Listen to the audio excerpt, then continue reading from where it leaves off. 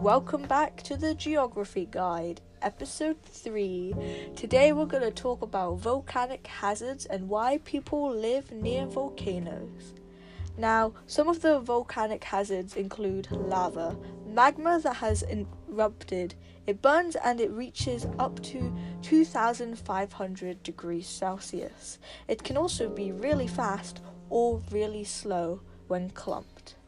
Next, you have pyroclastic flow, ash and rock hurtling down the volcano, and it can be over 1,000 degrees. They're also really fast, reaching up to 100 miles an hour. You also have ash that can clump on houses, ruin streets, and crops. If it rains, they'll turn muddy. You have lahars. It's a volcanic mudslide that is made up of ash and water. They flow really quickly. You have lava bombs, massive hot boulders that crumple off the volcanoes. They can also be really deadly, and the smaller the bomb, the further they go. Now you might be asking, why people live near volcanoes?